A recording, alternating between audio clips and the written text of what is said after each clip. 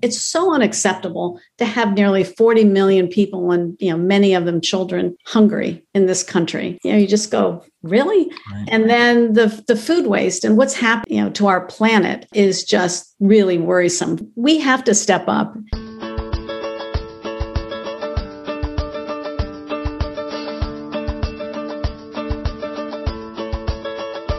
It's time for conversations about our food and how it's grown on Farm to Table Talk with your host, Roger Wasson.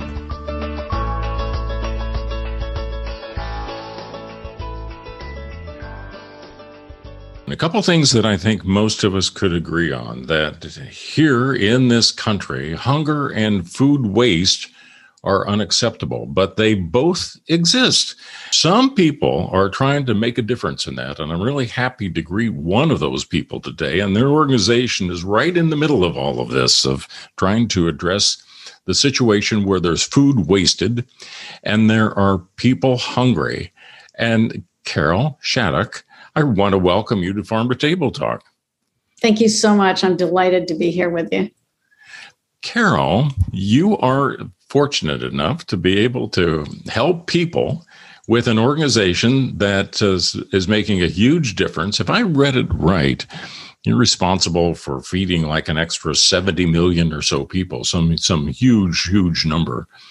That must feel good. I mean, some people, I think, wake up in the morning saying, gee, what did I get accomplished this week? But you can feel you're part of an organization that there was food being wasted that's not being wasted and people being fed that weren't getting fed. That must feel good. It feels great. And you've got it absolutely right to get up in the morning and know that you're going to do something that day that's going to help a lot of people. However, the flip side of that coin is you think about the people who you're not able to reach. And so it drives you all the more to do more and try to reach more people. Yeah, I'm going to reverse the tables here because I've got a good story to tell you. Because this just past weekend, I'm so proud. My granddaughter, who's 10 years old, and her friend hosted a little Christmas in July party in our front yard under a shade tree, and they promoted on, online and everything. And they gave away cookies and lemonade for people that would bring canned goods for the food bank. Mm-hmm. And they ended up in a couple of hours collecting 150 cans and $120 in cash. And when we're through with this call, I'm picking her up and we're taking them to the food bank. That's a wonderful story. Oh. And especially for young, and 10 years old is very young, to have them be involved in giving back at that early age is a wonderful thing. And they'll carry that with them forward, I believe. Well, you know what? I also felt not only good about them, but the other grandparents and parents around the neighborhoods brought their own kids, and they had the kids come up with a couple cans and set them on the table before they get a cookie and a lemonade. And so, it did feel great to be able to be doing that. So that's one of the things that with our model. So we're rescuing food that's being donated to us and delivering it to social service agencies that feed the food insecure. And we hear from so many of our rescuers that they bring their kids with them, and of all ages, and what an important lesson that is for kids to learn at a very early age about giving back and what that means. And also a lot of our food rescuers are seeing places in their communities that they've never gone to before. They're seeing some of these social service agencies that are doing amazing work. And so they're making connections. And we always say we're building communities, and a really good community is where you really understand all the components of it. So that's a wonderful story about your granddaughter. But now we got to tell the story about your organization. So we've been talking about the verb, not the noun. I mean, we've been saying, okay, here's our things you're doing, but you're doing it as a part of an organization. Explain that organization, if you would. Absolutely. So Food Rescue US was founded 10 years ago. This is our 10th year anniversary. We were founded actually under another name, Community Plates, founded in Connecticut, in Norwalk, Connecticut, by two friends who came together and looked at the two crises of food insecurity and food waste. And they said, well, there's got to be something we can do. And one of the founders is a tech guy. He is a tech guy, but he said, well, I think we can use technology. We can create an app that will connect a lot of this excess surplus food with the agencies that are serving the people who are food insecure. And let's use volunteers to pick up the food and deliver it. So that was their, in some ways, rather simple idea, but key to it was using technology to make it work. So they created one of the first apps, if not the first app in the food recovery space that would actually make this platform work, and this triangle of food donors, volunteers, and social service agencies come together. And so that was a very beginning 10 years ago. It started, like every great idea, most great ideas, it started small.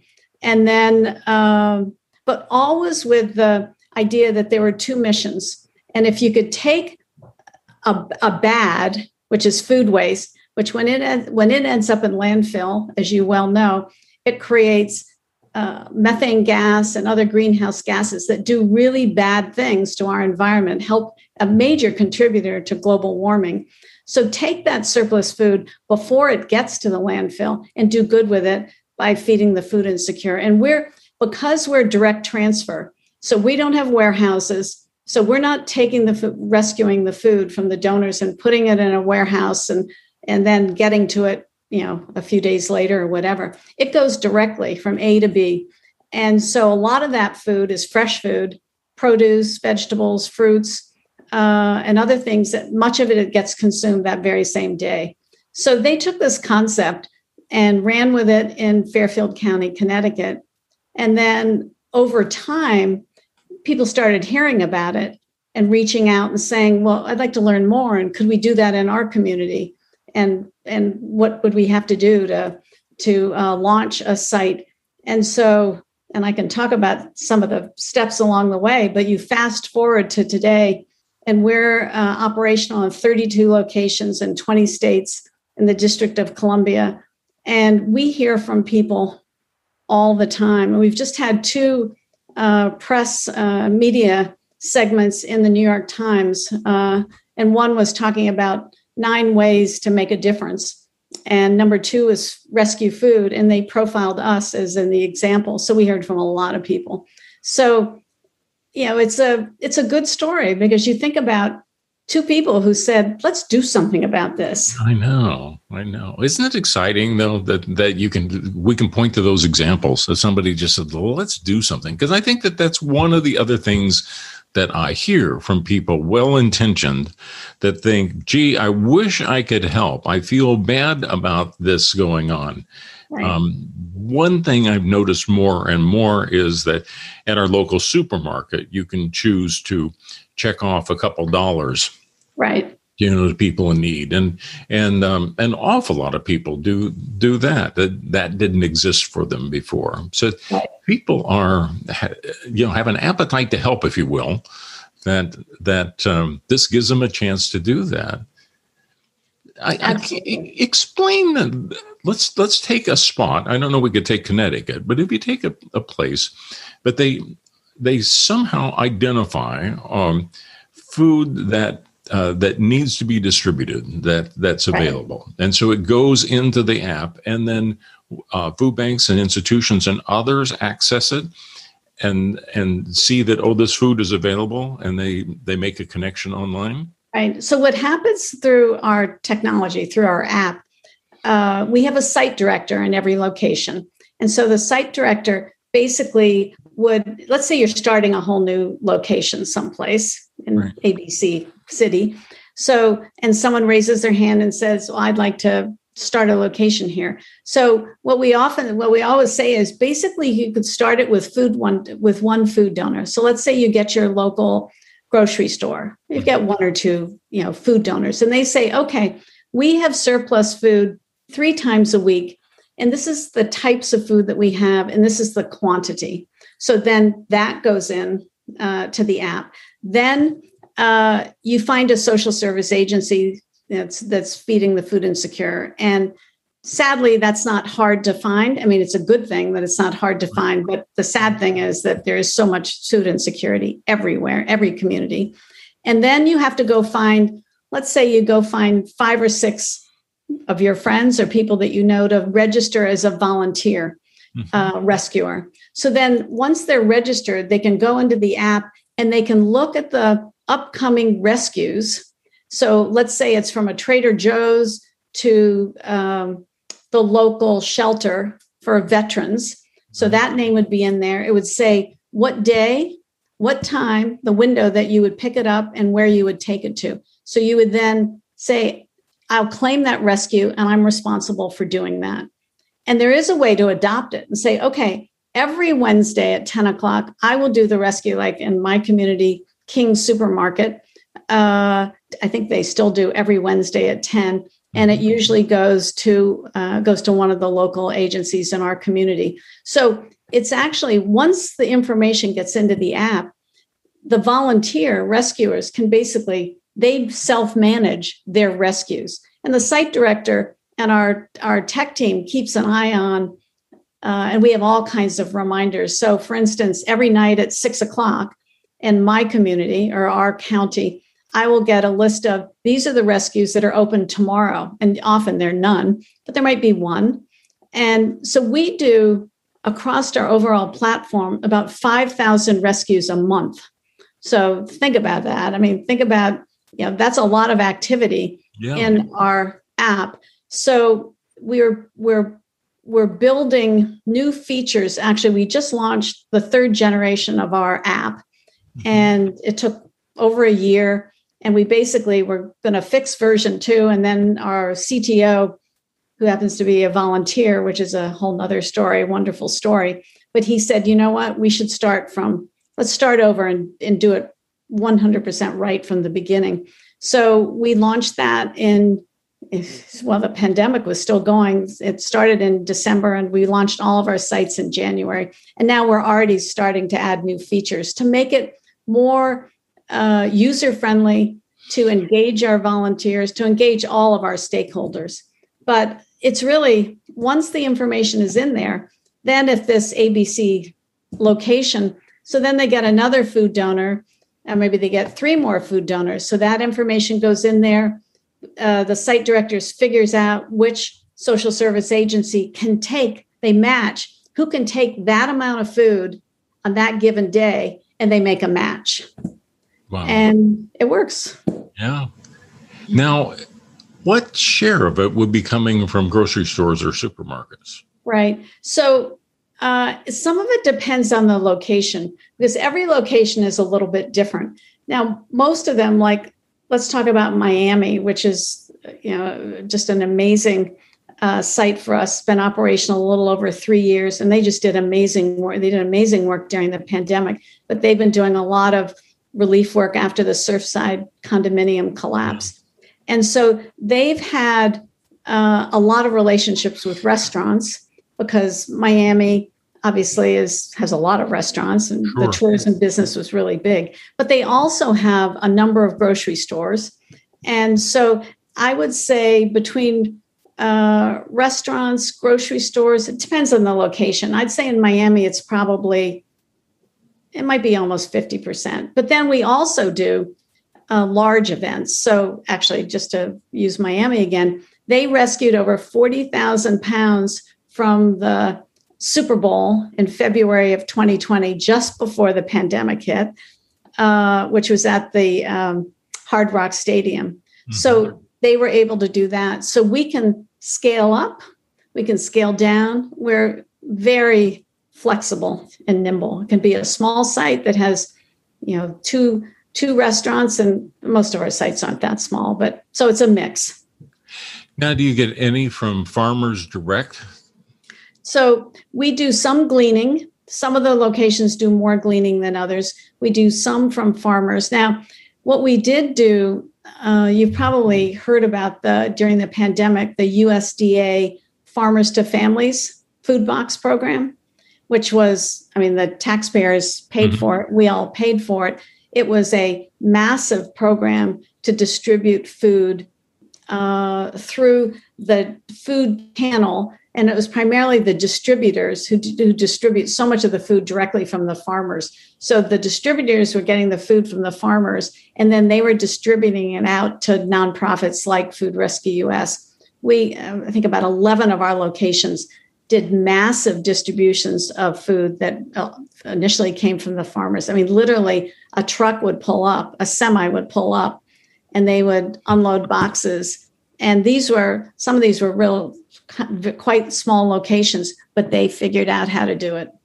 Oh. So, and we also have just started a national food donation program where we hired someone who is looking more deeply at how can we get direct access to some of the either large farms or some of the distributors who are receiving the waste receiving the food from the farms. Now, at supermarkets or grocery stores, they usually have a best sell-by dates. They're on it. Is that kind of the trigger point that when it's hit their sell-by? Yeah. It's so interesting. I won't say every grocery store, but they do it differently. So we have relationships with a large chain who they actually plan to have food left over to distribute and in their community because they want to be involved in their community and they want to help. And we're picking up every day, and it's beautiful food. It's food that you or I would go in and purchase. There are others that, we may get, apples or peaches that aren't quite as beautiful as they were on the first day. Sure. And so they're turning them over and donating those. But the food is excellent. But I mean, there has to be some that they say too, it's getting close. I mean, so some people, are saying, but then, and if that's the case, you have to be sure it moves fairly quick too. Exactly. Yeah. And so that's why our direct transfer system works. We can be there in the morning. We can have it at the agency, by noon. Maybe they're using it for lunch. Maybe they use it for dinner. So it definitely cuts down on a lot of food waste. And I'm not saying that there isn't, still some food waste out there. Yeah. There obviously is because you can't get to everything at the right time. But well, it's and then there's so much waste you can't get to that actually happens in people's homes.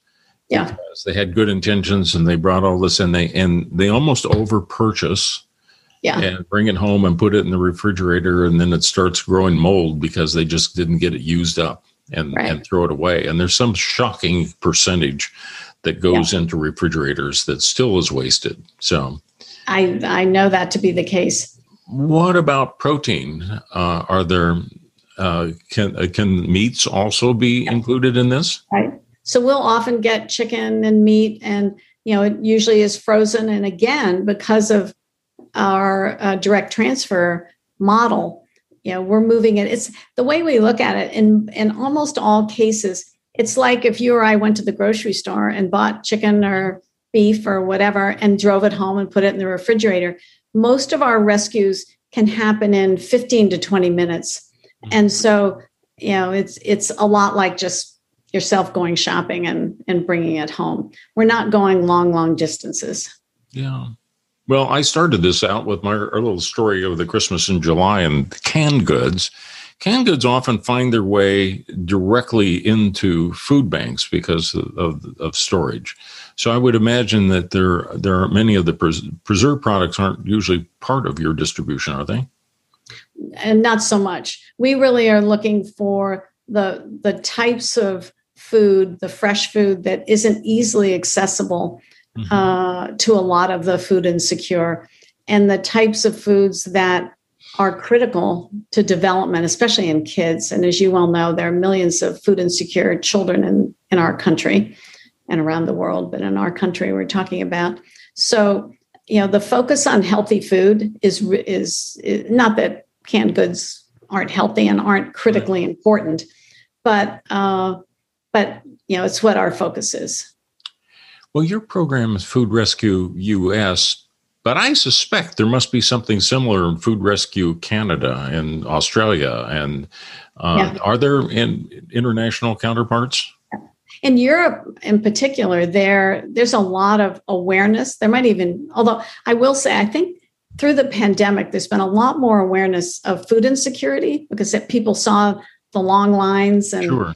in their cities or towns where they live, people in line to pick up food.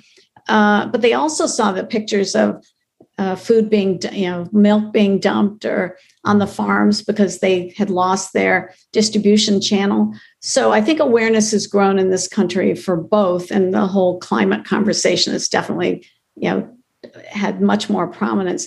But I think in Europe in particular, I think they may have been a bit ahead of us, Mm-hmm. and there are definitely organizations over there. And I occasionally will hear from some, but we're pretty focused on, what we can focus on and where we can make a difference. So if somebody is listening to this and they don't believe they have something set up like that in their community, what do they do? I mean, if they're just saying, gee, I wish we could get something and I would help trying to get something like this off the ground, what's the first thing you do? Okay, so they should go to our website, which is foodrescue.us. And there's a place there where they can leave a message, or they can send a message to info@foodrescue.us. And someone will get back to them. They may not get back to them that day or the next day, but they will hear from somebody. And so, for instance, the press that I mentioned that we recently received, I think, over 250 pieces, people reaching out, wanting to learn more. And we're having conversations with them. We're getting to all of them, but we have a pretty lean team at the national staff. So we're not getting to them all immediately, but absolutely. We love to talk to people who are interested in starting a location. And the conversations are really impactful. And the other thing that we do, it's not just individuals. So about half of our locations are run by other 501c3s or other entities that are either in the food recovery space or want to get into it. They may be doing something, that's similar, but not quite food rescue and food recovery. So we actually license them our technology, our app, and we'll help them as much as they want. But we have some amazing partners doing amazing work around the country, and they're part of our overall movement and platform. And so we meet with them regularly. And then we have the group that are sites that are run by individuals, and we help them more. We have a playbook of how to launch a location. We have a team that will support them as much as we can to get up and running. Well, you have a team, and I assume that you have volunteers, but you've got some of your team have to be on salary too. How do you raise money to keep this organization afloat? That's a good question. So we have a really fabulous development team. So we do it like most organizations. We write a lot of grants. We've been very successful at receiving funds from grantors around the country. We have individuals who've supported us and support specific locations as well. So, for instance, the Surfside Condominium, a lot of people reached out and wanted to help our site there respond to the disaster there. And then we do events, although we haven't done an event in quite a while. We're probably going to do an event this fall, but because of the pandemic, that obviously changed that. But we had, and this is what's so gratifying about our country, I believe. It's an incredibly philanthropic country that we live in. People, as we talked about, people do want to help. And doing something, getting in your car and doing a rescue is one way.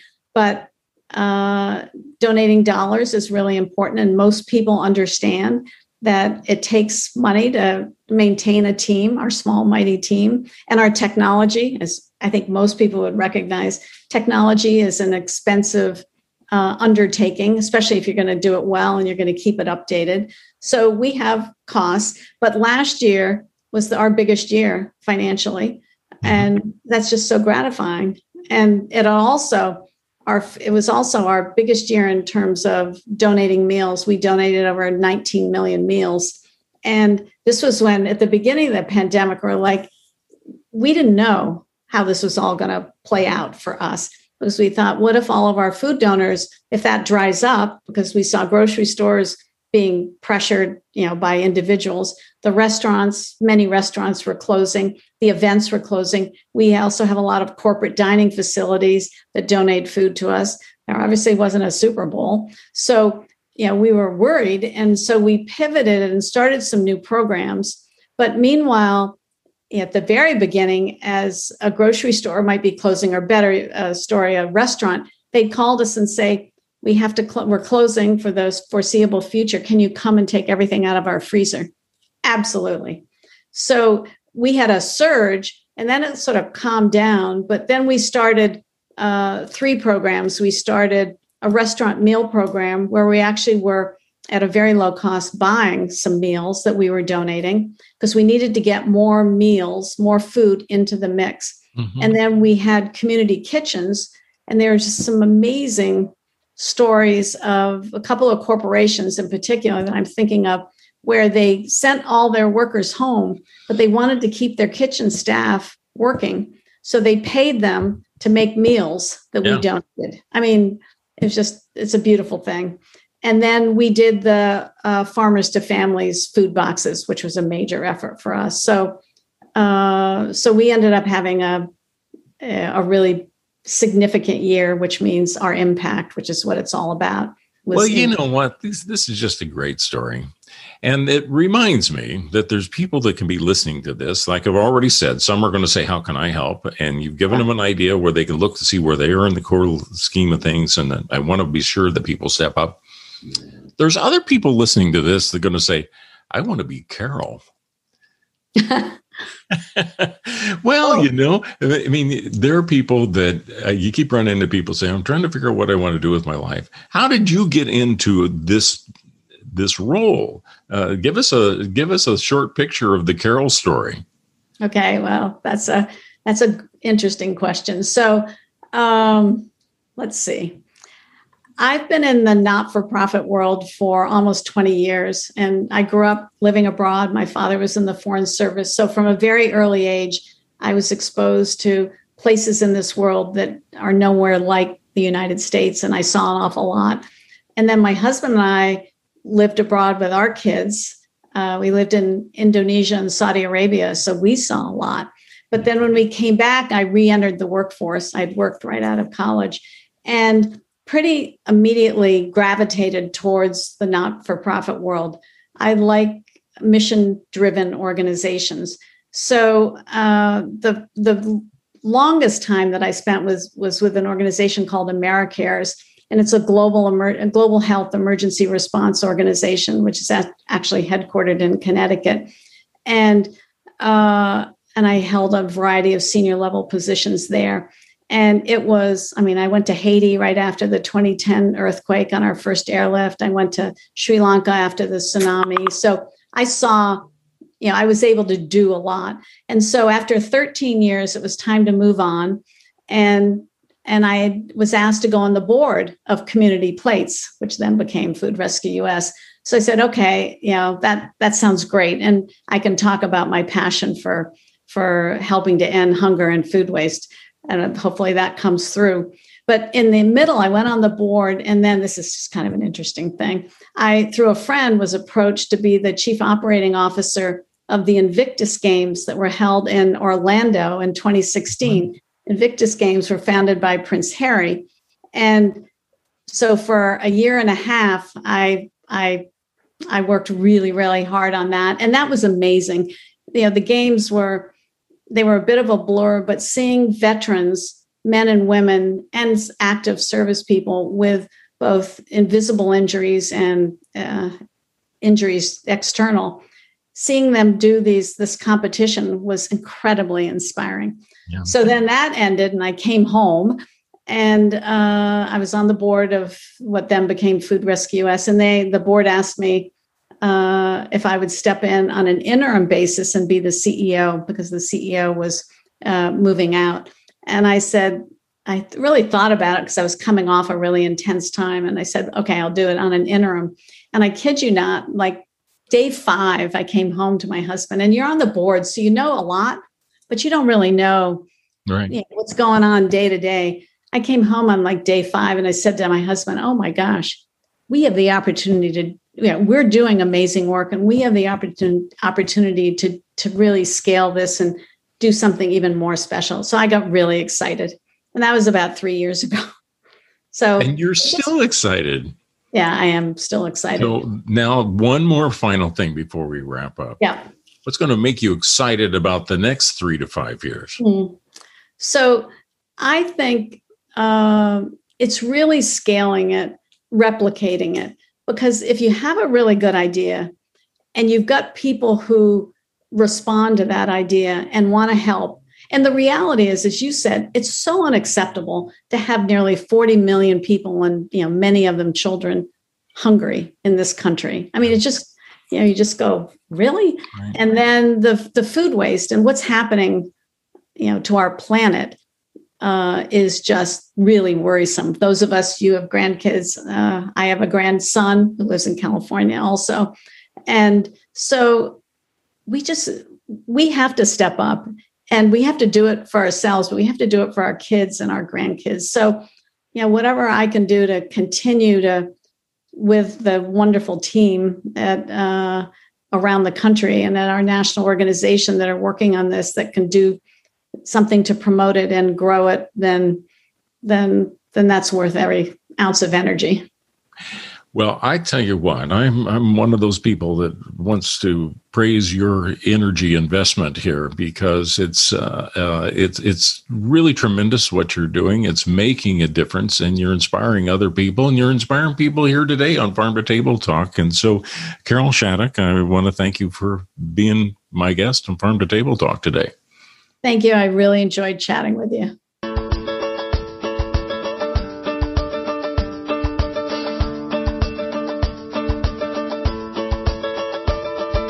You've been listening to Farm to Table Talk with your host, Roger Wasson. If you like what you hear, go to farmtotabletalk.com and follow us on Facebook and Twitter, or go to iTunes to subscribe and give us a review and a rating. Thanks for listening to Farm to Table Talk with your host, Roger Wasson.